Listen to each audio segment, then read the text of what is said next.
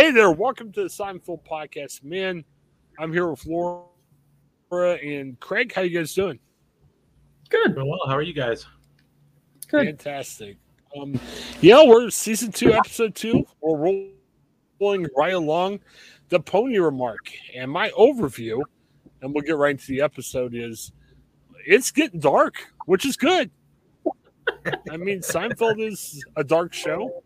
I thought we were very scratching the surface, but I thought we had a little bit of a dark plot, which, hey, you got love if you like Seinfeld, right? Yeah, I mean, it's kind of dark for Seinfeld, maybe. I mean, it's funny because the more I watch these earlier episodes that maybe I haven't watched in a long time or just wasn't as familiar with, I feel like I really start to see some of the similarities that we see in future episodes, like in this case, they're at the funeral, and I know we'll get into some of that later, but they're at the funeral and Jerry's dad's trying to get, sort of an excuse to get half off his fare essentially. And of course we all know the George Costanza, death certificate episode as well. So, it's kind of fun to watch some of these episodes, and you're starting to see some better elements to the episodes and making it a better show overall. Yes. Well, I will say it's not crazy dark. I'm just saying, again, if we were watching this live, if we were experiencing it for the first time, it was a lot darker than maybe the first couple episodes. Now, I mean, we're watching the first 7 episodes we watched for. Like, this is kind of dry at times, but no, I mean, I thought we're going in the right direction. Lauren, what do you want to talk about first on this? What stuck out to you? Well, the first thing the big thing, Craig, is Elaine is huge. Finally, we finally have Elaine. It's for her first real, like, maybe power episode, you might say. But there's, like you said, there's so much here that continues on through the series. I wrote down all this stuff, like George and his, lack of care for anyone around him, and, him talking about the fact that he'll never have sex again. Yes. And the thing that just cracked me up was, I really like this episode. So just to tell you that up front, but, the Kramer apartment thing, it comes into play like so many times with so many, his apartment is so mysterious, he's going to make these levels, and then my real favorite of his though, is when he does the wood, Jerry, wood. And then, there's times where he has no fridge and, the Merv Griffin set and all that stuff. And, this is a good, I mean, it's almost like, I think George basically is the only one that isn't really heavy in this episode. Yeah. And he's like, average. He's there a little bit, applying the guilt about whether he should play softball or not. But let's talk about the fact that Elaine was the real troublemaker here. Yeah. Jerry might have killed her, but Elaine brought up the topic. I mean, Elaine started the whole thing with the comment about the peas. Did you taste these peas? Yeah. It's just like out of the blue, and then it just jumps, and just goes. Yeah. So. This kind of reminded me of like this is, and I agree with you on that, Laura, that this is probably the best episode we've seen up until this point. And it's probably the closest episode that we could transplant this into season 4, 5, 6, 7, and so on. And it would probably seem like it makes sense. I mean, obviously, Uncle Leo is a little bit more demonstrative in future seasons, and maybe so is Morty to some degree.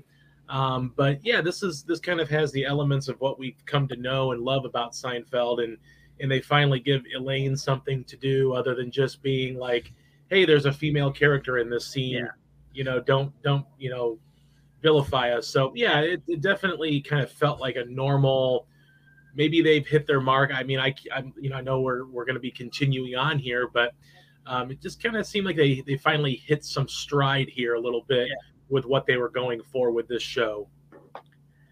And again, Chris and I talk about this all the time because we watch these shows in places that don't stop at the end of the episode.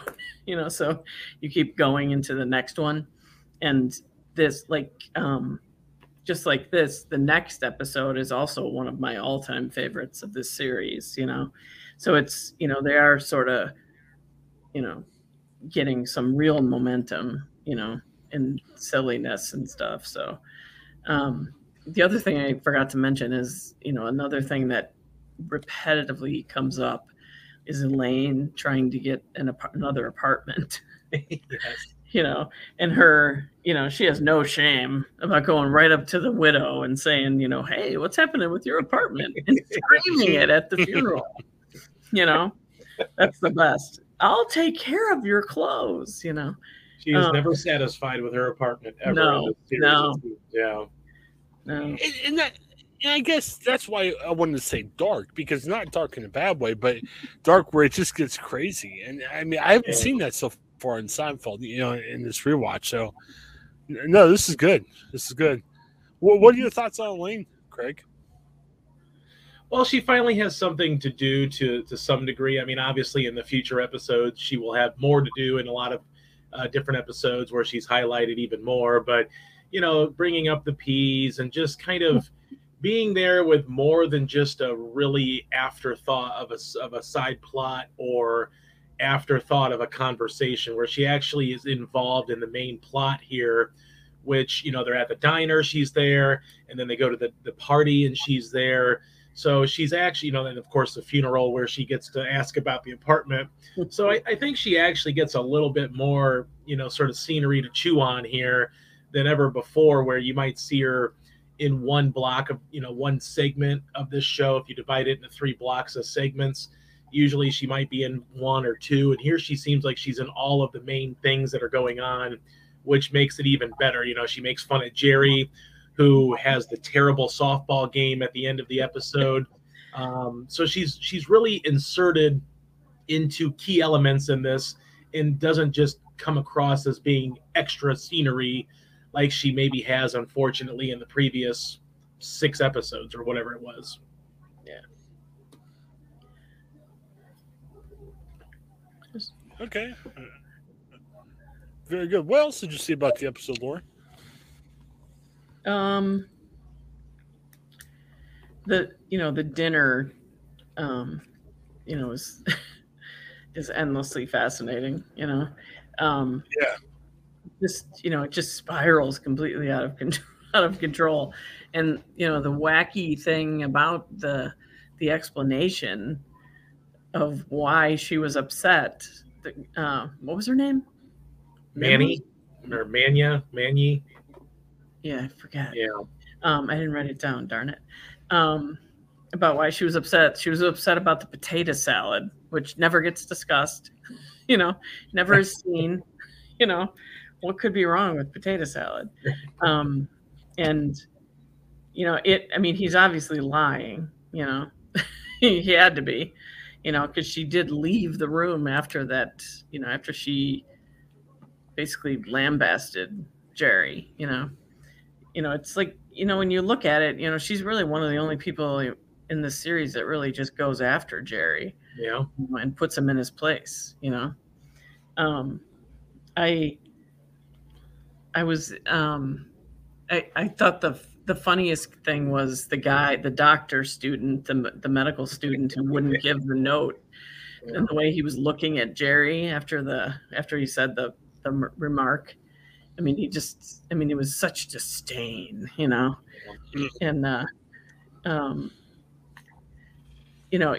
there's a lot of meat here, in this episode, because there's a lot of little lines that sort of get lost, with Jerry's dad, and the thing about the jacket, and the fact that he has to then go get another jacket. She tells him to get another jacket, and he's like, "This funeral is going to cost me a fortune," you know.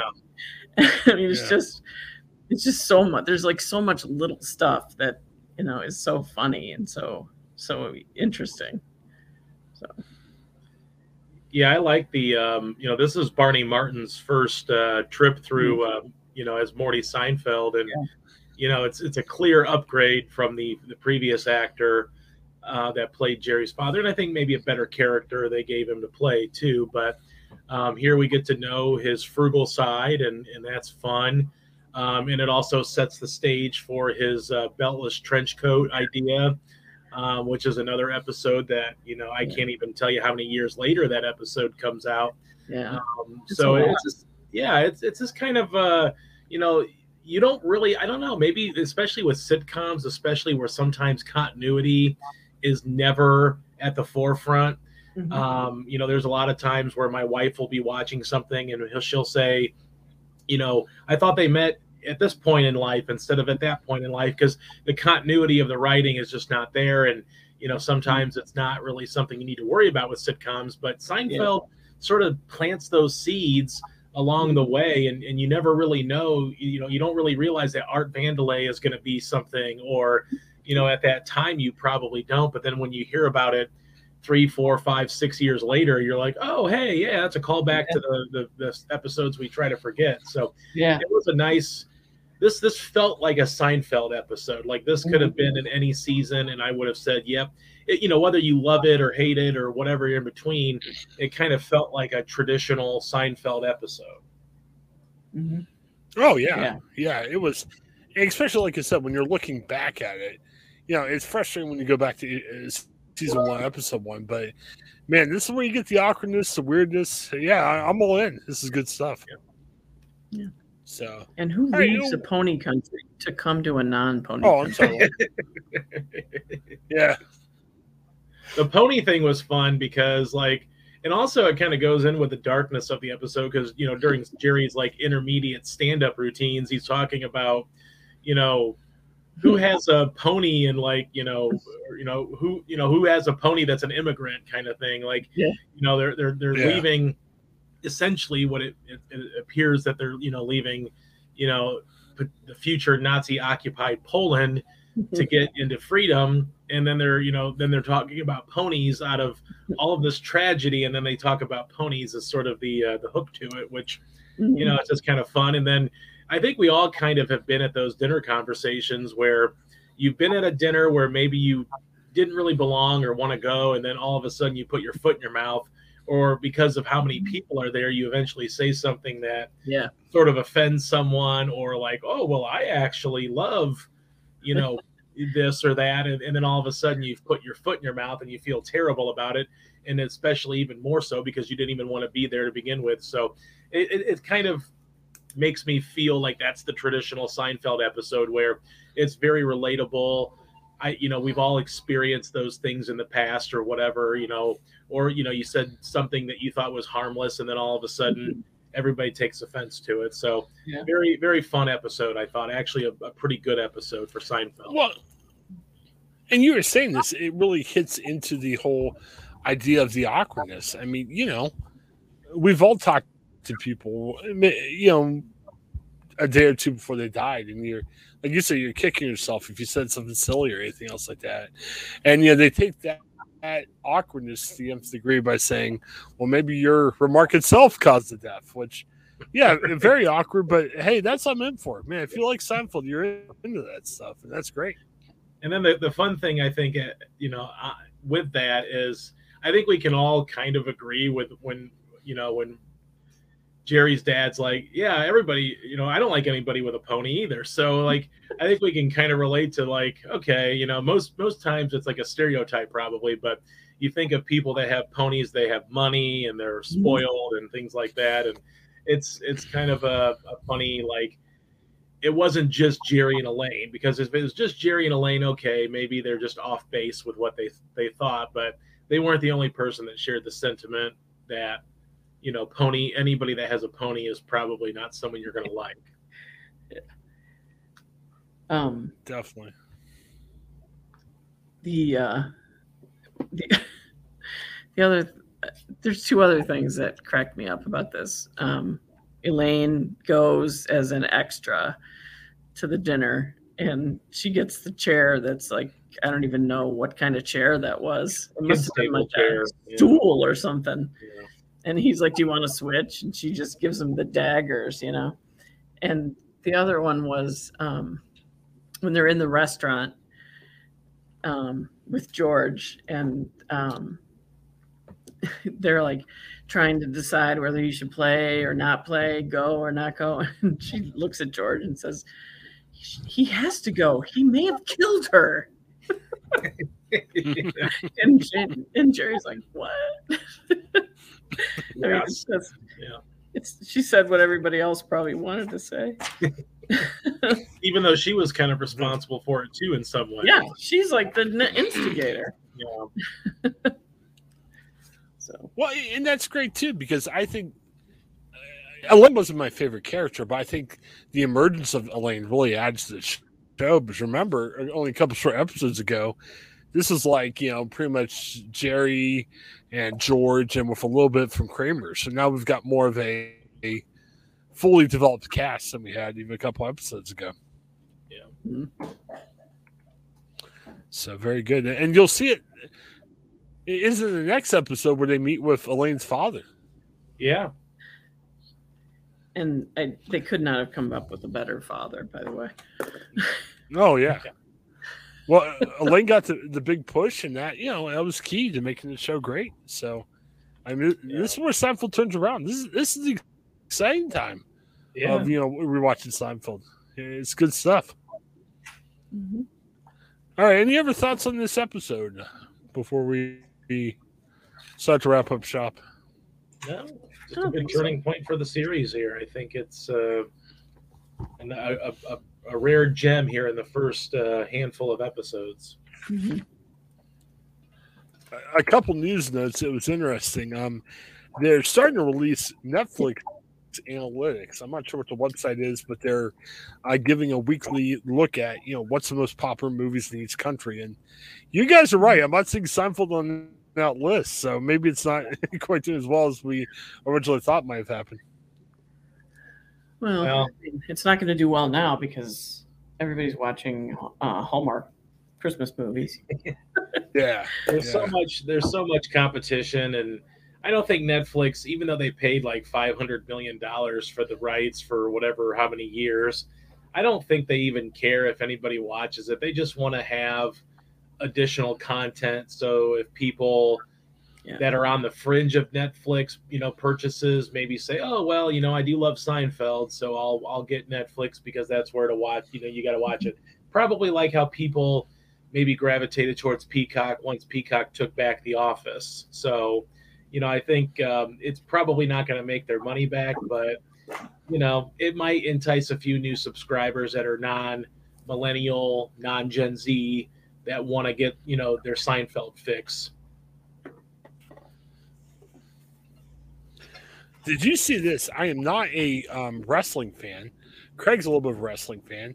I guess Survivor Series was last night, and there's a wrestler that came out in a tie inspired by Seinfeld. You see this? Big E is apparently a Seinfeld fan. How's that sound? Okay. Yeah, I saw the story on comicbook.com. Very interesting. So I don't know. Laura, that's not going to get me into wrestling, but I thought that was kind of a wild one. I have to look it up. So, yeah, I'll drop the link in so you guys can see. I'm just doing a Google search of Seinfeld to make sure we didn't miss anything. But yeah, very strange. So, let me drop this in before I forget. All right. Hey. Whoa. Don't know how to copy a link properly. That's not good. Hey, any big Thanksgiving plans, Craig? We're taping this on Thanksgiving week. No, just plugging away at the finding a place to live in Tennessee, and we'll be still here in Ohio for Thanksgiving week, but have a lot of podcasts coming up before the holiday, though. Have a couple of interesting ones coming up tomorrow. Have George Thomas as well tomorrow night, talking House of Gucci and Encanto, couple of new movies coming out for the holiday week. Bob Garver, our favorite New York City film critic, will be with me tomorrow morning. He'll be looking at King Richard and Ghostbusters Afterlife, and then he and I are going to be giving our top 5 sports movies in honor of King Richard. So very exciting to have Bob as always, and also to talk to George about movies as well. Nice. Laura, I'm proud to be an employee of Gannett, and I like USA Today Network. But I was talking to somebody earlier this week. Worst article ever. This gushy, flowing article about Paul Rudd and how wonderful he is, and how sexy he is. Here we go again. I'm like, USA Today, come on. Calm down, USA Today. You just don't like Paul Rudd, don't you? He's got a crush on old Paul Rudd. Yeah, I mean, where's the journalism? I remember one night, and this is how much Laura means. There's one night where I was at a, I like the Penguins hockey team, and they were playing the Blue Jackets, and I was covering the Blue Jackets. I made a joke on Facebook just talking about, hey, maybe I'll see Mario Lemieux or somebody, and Laura's like, hey, no cheering in the press box, and I'm sure she was kidding, but that remark stuck with me. I appreciate it, and I actually got to interview Sid Crosby after the game. I remember that when I had a little bit of the nerves going when I walked up to him, but I'm like, hey, no cheering in the press box, we'll make it, so it's good. But Laura's seeing some family up in Cleveland, right? Is that where you're headed? Yeah. Fantastic. And I'm headed to the great city of Louisville, Ohio, not Kentucky, Louisville, Ohio, to see family. And I don't know. Wear those masks. It should be good. So I don't know. Mm-hmm. All right. Well, hey, we'll let you go. Oh, I got to tell Laura a story after we log off, but I'll tell that real quick. But hey, for Laura and Craig, this is Chris. Thanks for checking out Seinfeld. Next week, we're going to meet Elaine's dad, so it should be fun. All right, thanks, guys. Have a great day. Hey there. Welcome to the We Miss Marty podcast. I'm Chris Pugh. I'm with Laura Kessel. Laura, how you doing? Good. How are you? Good. Are you ready for Thanksgiving? We're recording this on Thanksgiving week. Are you ready? Well, I mean, it depends if you're talking my work life or my personal. Yes. well, personal life, I guess. Any big plans, I guess? Well, I'm going over family for, I'm taking a salad. Kind of exciting. We've got, and it's in your coverage area, Laura, so send your reporters. This is going to be huge. Oh, big to your party? Reunion in Louisville. Yeah, well, big family reunion. 30 people. I mean, that could be the biggest in Louisville. Wow. So send we want full coverage. It'll be good. But no, we meet at this church in Louisville, and it's got a big gym. So there's a big place to eat, and there's a big place at gym. There's a little TV room if you want to watch football. So hopefully I get to do a little bit of each. Should be fun going for the day, then head back to Columbus. So it should be a wild day. Hopefully there's no bad weather. I even looked at the weather. Hopefully the weather's good this week. So we'll see. What I saw was it might rain. Okay. Which isn't bad. That's okay. Yeah, I was up in Worcester last weekend, and it was snowing on the way back. I'm like, my goodness. Mm-hmm. Driving 71 in the winter weather wasn't too much fun. So, oh well. Well, hey, let's talk a little bit about Frasier. We're getting near the end of the first season, and this week we are talking about Author, where kind of Frasier got a little bit roped into a writing project from Niles, and they had an eventful night at a hotel. And I have so many thoughts about this because, it brings back my brother, and there's a lot we could say about this. So, where do we start? Where do you want to start with this thing? Probably one of the things, the underlying theme of this the whole way through is Niles feeling like a second, and not getting any attention, getting any respect, and that kind of thing. But the start of the episode is the coffee one, right? Where Frasier keeps getting the wrong coffee, right? Yeah. So I mean, it's kind of funny that, you know, the episode goes to that place where Niles feels like, you know, unimportant and forgotten and everything, and then at the beginning Frasier is the one who's ignored and forgotten, and you know, she just keeps getting everything wrong.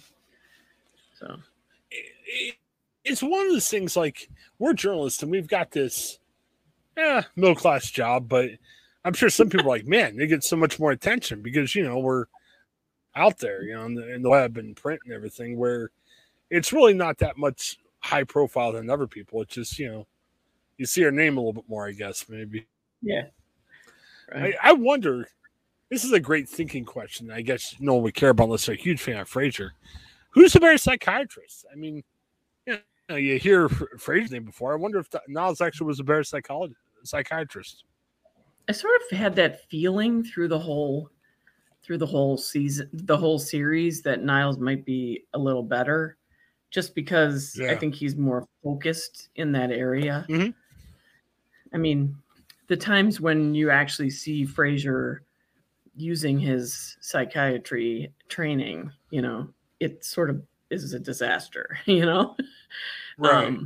Like, you know, for, you know, way down the line where the two of them are competing with each other in a courtroom setting. I mean, that's just, it's awful, you know, how bad Frasier is in that scene. So, well, it's got to be humbling for Niles, because who knows what the pay scale is for radio people over there, but the assumption was, hey, Frasier, you're on the air, you're a noted radio psychologist or psychiatrist, and you're making more than Niles does. So, you know, if Niles feels he's a better psychiatrist, not making as much, it's always awkward, you know? Yeah. Well, Niles was always in a hole because he was trying to live a life that was not his, you know, with Maris and her having all the money, you know? Yeah. Yeah. But, I just, it's the things that really got me about this episode were that, you know, again, you know, we analyze everything like we're doing a dissertation or something, but right. You know, the thing, what struck me is they kept stumbling upon these things that were great topics for their book that they were writing, but they just were too oblivious maybe to see them in front of them, you know.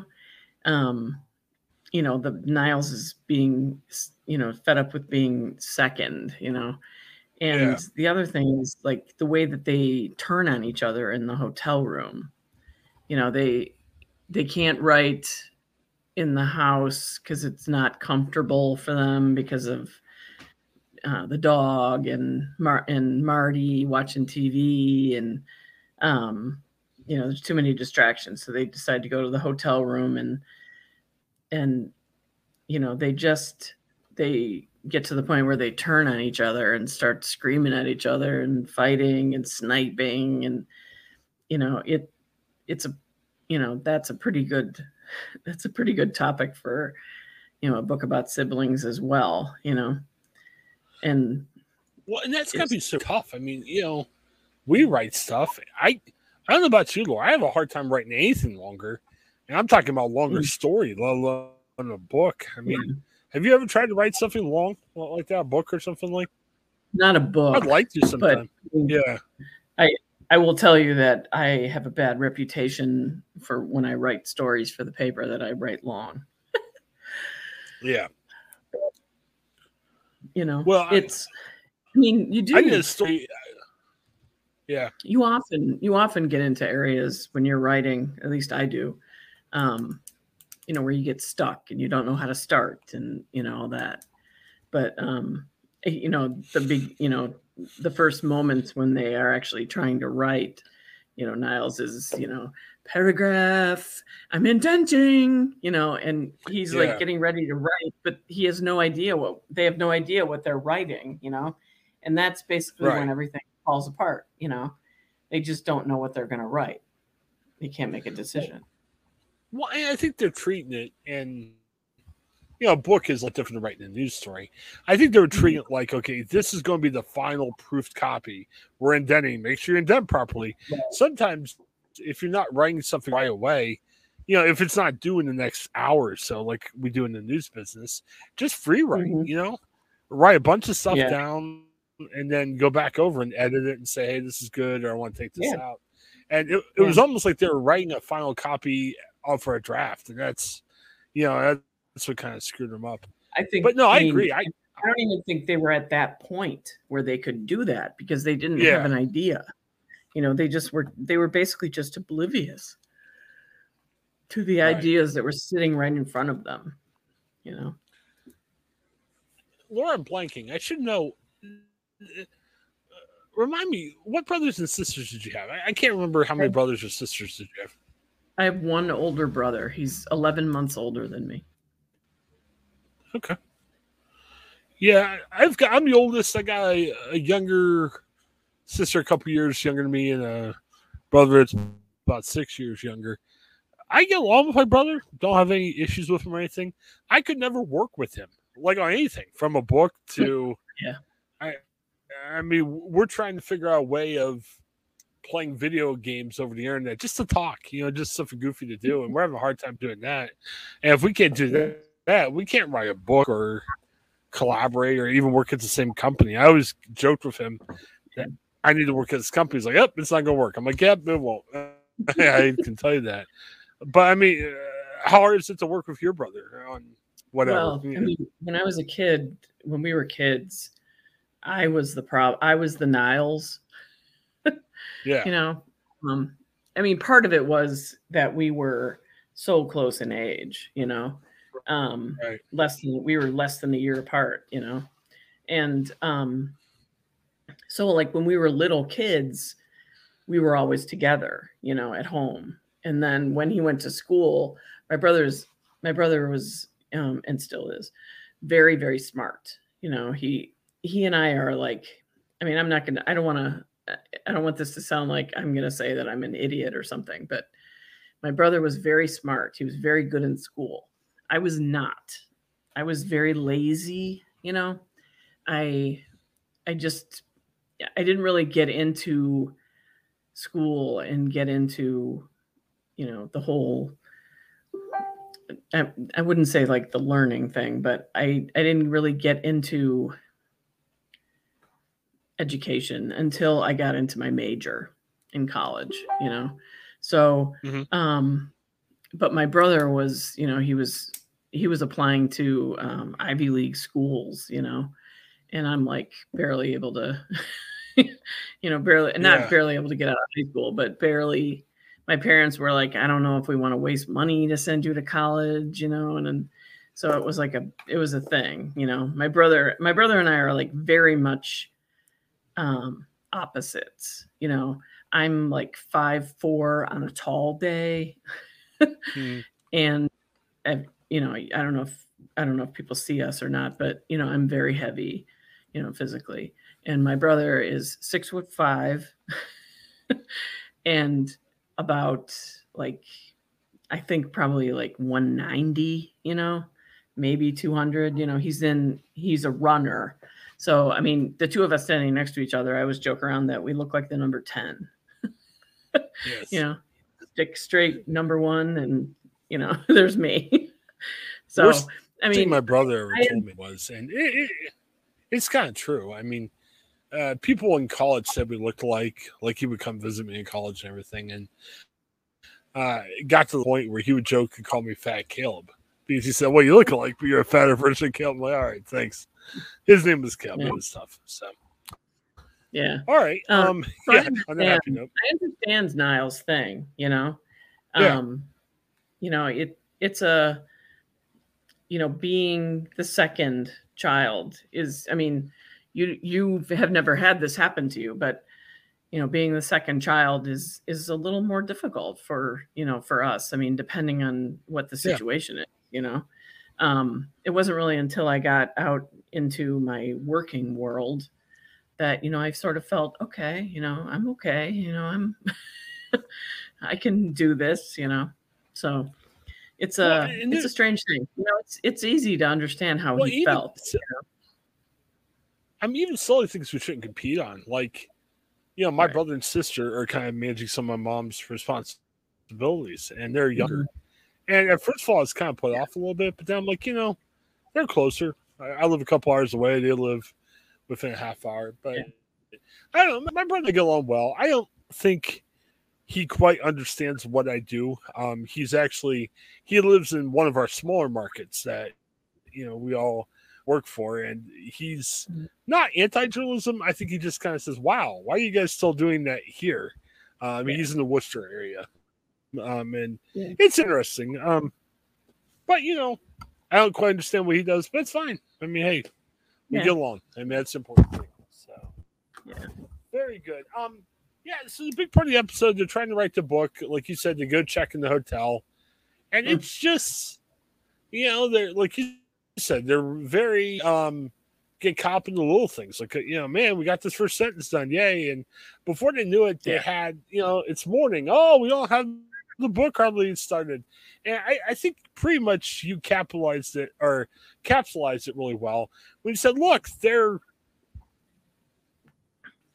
not going to write a book overnight. And, I think they got excited. I think, Niles was kind of felt a little pressured that he was missing a deadline. He got excited when, he said, hey, this could be my chance. Fraser, let's work together. And they're just expectations were so unrealistic. Yeah, that's what it came down to. Yeah, I mean, Niles didn't want to disappoint his book publisher. So he kept saying we're farther along than we really are. And again, if he would have just been honest about about what was happening, he would have been fine. But I mean, it was. What'd you think of their physical fight? Yeah, I thought it was interesting. I once fought like that with my brother. It was over a dumb basketball video game. It was dumb.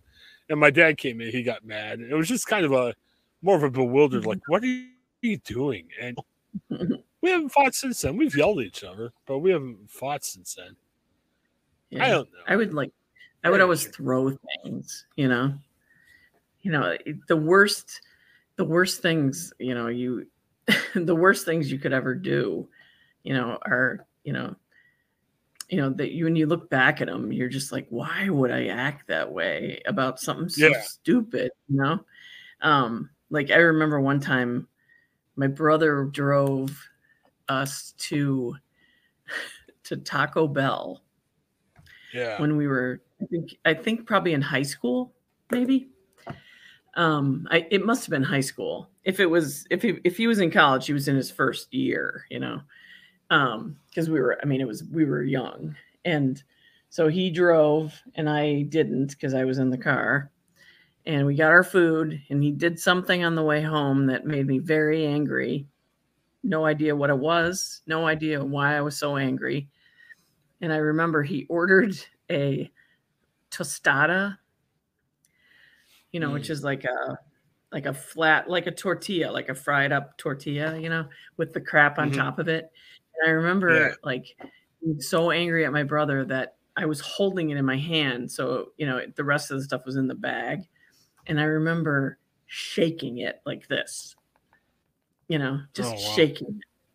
And like it went all over the car, and I mean, it was a complete disaster. And then my brother cleaned it up, and, looking back, and it's just like, why did I do that? What was my problem? What was so bad about whatever it was? I mean, my guess is he was going to take the car, or something like that.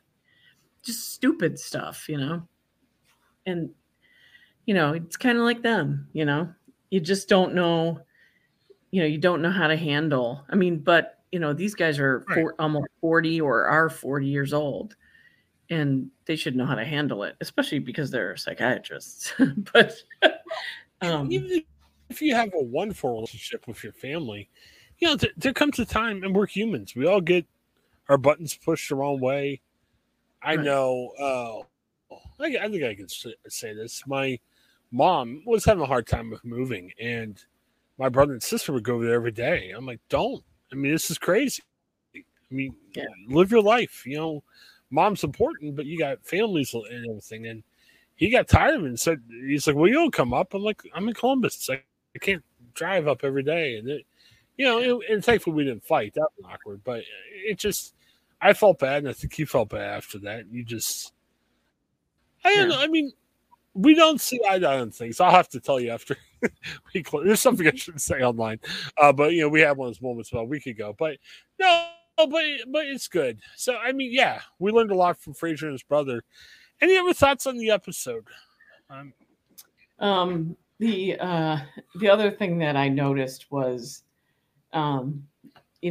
it struck one thing. It was like the first thing that struck me, and then a couple times I viewed it a couple more times and found the not figuring out what they should write about, but the Marty basically lie to them about his life and his regret, not making up with someone, to try to force them into making up. It begs, like I wrote, that Marty lies, then he bragged to Daphne about it, even though she fell for it, and it's, you go to that question of, how is it okay to tell the little white lie, and it I'll tell you something. Well, this could be quite controversial. Yeah. Go ahead. Well, I mean, I'm not pro lying or anything, but my dad was a pastor, and we'd sit there in church, and I mean, really being a pastor, you're just sharing stories about your week. It's almost like a talk show host where you're saying, "Hey, listeners, here's what I did this week." My family's looking at each other half the time, going, "No, it didn't happen like that." And I'm not sure if my dad knew. Maybe my dad was forgetful. I mean, I think it happens a little bit more, and I don't know. I mean, I don't want to go on record saying that it's all good, but I don't know. I mean, I don't know if white lies are good. I know you shouldn't make up crap and put in a book like they did, but I don't know. It's hard to say. The part that really got me was, and it made me laugh, but was when he said, it looks like I'm the best writer in the family. Yes. Because he made up his lie, and Daphne, of course, was pissed because she fell for it. She fell for the lie. My favorite moment in the episode, however, is when Niles comes in after they're done with the hotel, and he tells Marty that he wants him to help him get Frasier to pay the bill for the mini bar. Yeah. And Marty says, and Frasier is sitting 10 feet away, and Marty looks at him and says, "What makes you think I know where he is?" Yes. It was just it was like they were conducting some sort of mafia thing.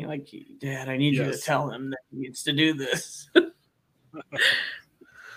Just those little moments. Yeah, it was pretty good. Yeah, so we learned a lot about Niles and I almost said Daphne Frasier from this episode. What comes next? What's up next on our journey, I guess? Let me think. I did know this, but I don't remember. Wait 1 second. Oh, it's when Frasier's sick. Yes. Frasier Crane's day off. Yeah. Yep.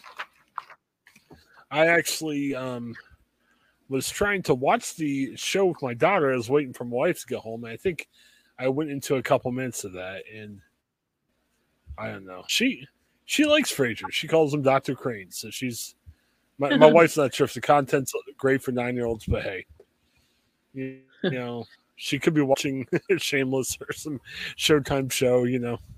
It's all good. Yeah, it's okay. So. She probably focuses on Eddie. Yeah.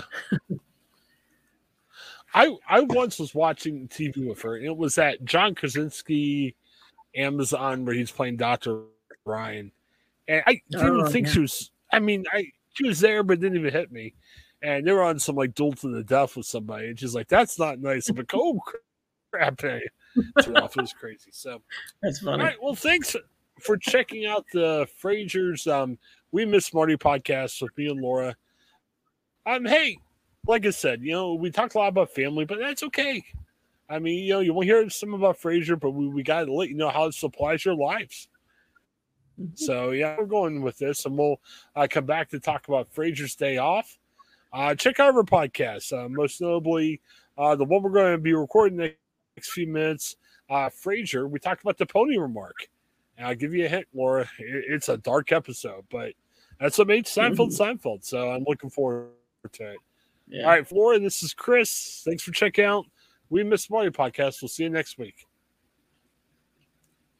A new report shows despite getting billions of dollars from the federal government under the American Rescue Plan, many airlines continue to interrupt travelers' plans with cancellations and are slow to issue refunds. When the pandemic hit in early 2020, air travel in the U.S. and across the world almost completely stopped. But in recent months, as the airlines begin to add flights, customers are complaining of multiple canceled and delayed flights, denied refunds, and customer service failures. Diane Brown heads the Arizona PIRG Education Fund, which issued the report. She calls it outrageous that the airlines took taxpayer funds but refused to deal fairly with their customers. The airline industry has been short-staffed, and that has caused consumers to have flight cancellations that often have a rippling effect. Airlines have said their industry was gut-punched by the pandemic and that they're working to get back on track. They blamed air traffic control, inclement weather, computer outages, and a lack of available flight crews for stranding or delaying passengers. And consumers have not been shy about telling the U.S. Department of Transportation just how unhappy they are. Between February 2020 and August 2021, Brown says the number of complaints about airline service increased 460%, and refunds have been hard to come by. Consumers often prefer to just get their money back, to save it for another trip versus having to use the funds by a certain period of time. Brown says travelers need to know their rights and alternatives. Consumers do have options when it comes to which airline they choose, which airport they may lay over in, and their ability to contact policymakers and urge better protections. The report, Not First Class, Fly Your Complaints Soar, is online at azpirgedfund.org.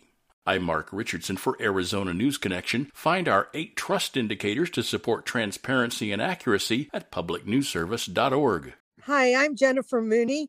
Welcome to what is our new Hope Interrupted podcast based on the work from our book, Hope Interrupted, that I co-authored with my good friend Byron McCauley. Hey, Jennifer, I'm looking forward to this podcast as much as I was looking forward to writing this book with you. We hope to interview some high-impact folks as well as have a little fun. We're going to cover stories of hope. To learn more about our podcast and our book, please visit www.hopeinterrupted.com. People who live on the Navajo Nation near the San Juan Basin are closely following work by the Environmental Protection Agency to adopt new methane rules that would restrict oil and gas emissions at well sites. Resident Kendra Pinto works as a Four Corners Indigenous Community field advocate for Earthworks and was one of several New Mexicans who testified this week when the EPA held 3 days of hearings to gather public input. The decisions made in offices hundreds of miles away from the oil field have a direct impact on people. Those spaces must be considered. Do not waste any more time when change is needed now. On Wednesday, a coalition of oil and natural gas businesses in New Mexico released a commission study showing state and local governments are more reliant than ever before on the industry to pay for basic public services, including public education. It claims the oil and gas sector pumped a record $5.3 billion into New Mexico communities in fiscal year 2021. Some 200 educators responded to the report, calling on elected leaders to continue efforts to diversify the state's economy and reduce reliance on revenues from extraction.